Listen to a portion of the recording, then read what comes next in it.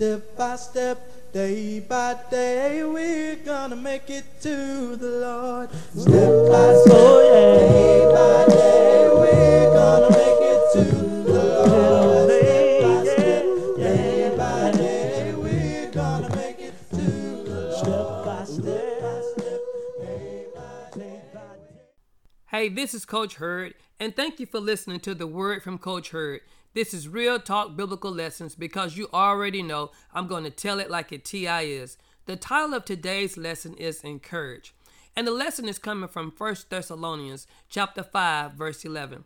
And the Holy Spirit guided the Apostle Paul to say, "Therefore, encourage one another and build one another up, just as you are doing."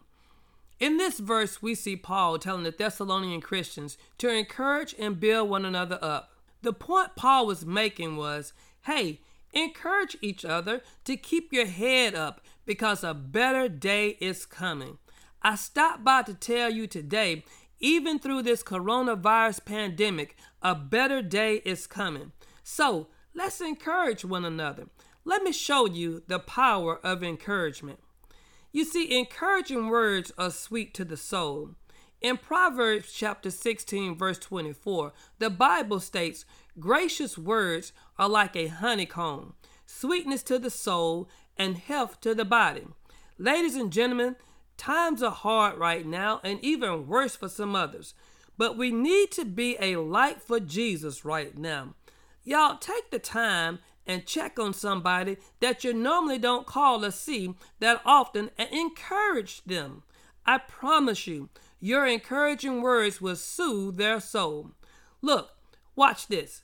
My wife and I went for a walk, and as we practiced social distancing, there wasn't a person that we passed by that we didn't wave our hand and say hello to.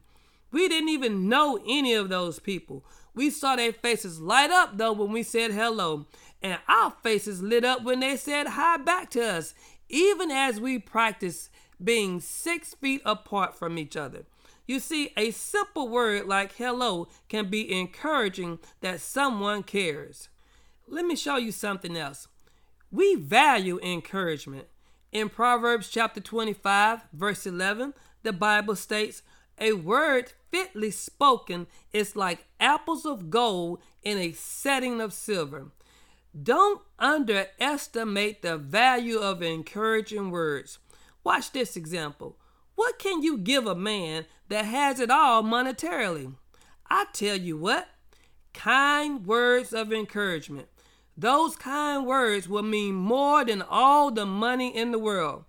You see, encouragement spurs us to put our best foot forward. And when we put our best foot forward, then we can overcome our obstacles. I recall a former Oak Ridge High School football coach telling the team that one thing that's not negotiable is whether that the players and coaches encourage one another.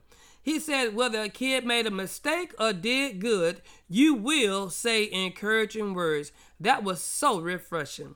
Y'all, we draw strength from the encouraging words that we receive from others. That's why Paul said in Acts chapter 14, verse 22, strengthening the souls of the disciples, encouraging them to continue in the faith, and saying that through many tribulations we must enter the kingdom of God. That simply means that it's the encouragement from one another that will help us get through tough times. Let me wrap this up. Look, I know the virus has us on edge, and that's okay. That's normal because we're human. However, let's encourage one another to keep our heads up and keep moving forward. Why? Because a better day is coming. Hey, I'm Coach Hurd. Check me out next week for some more Real Talk Biblical Lessons. Have a great week. Peace.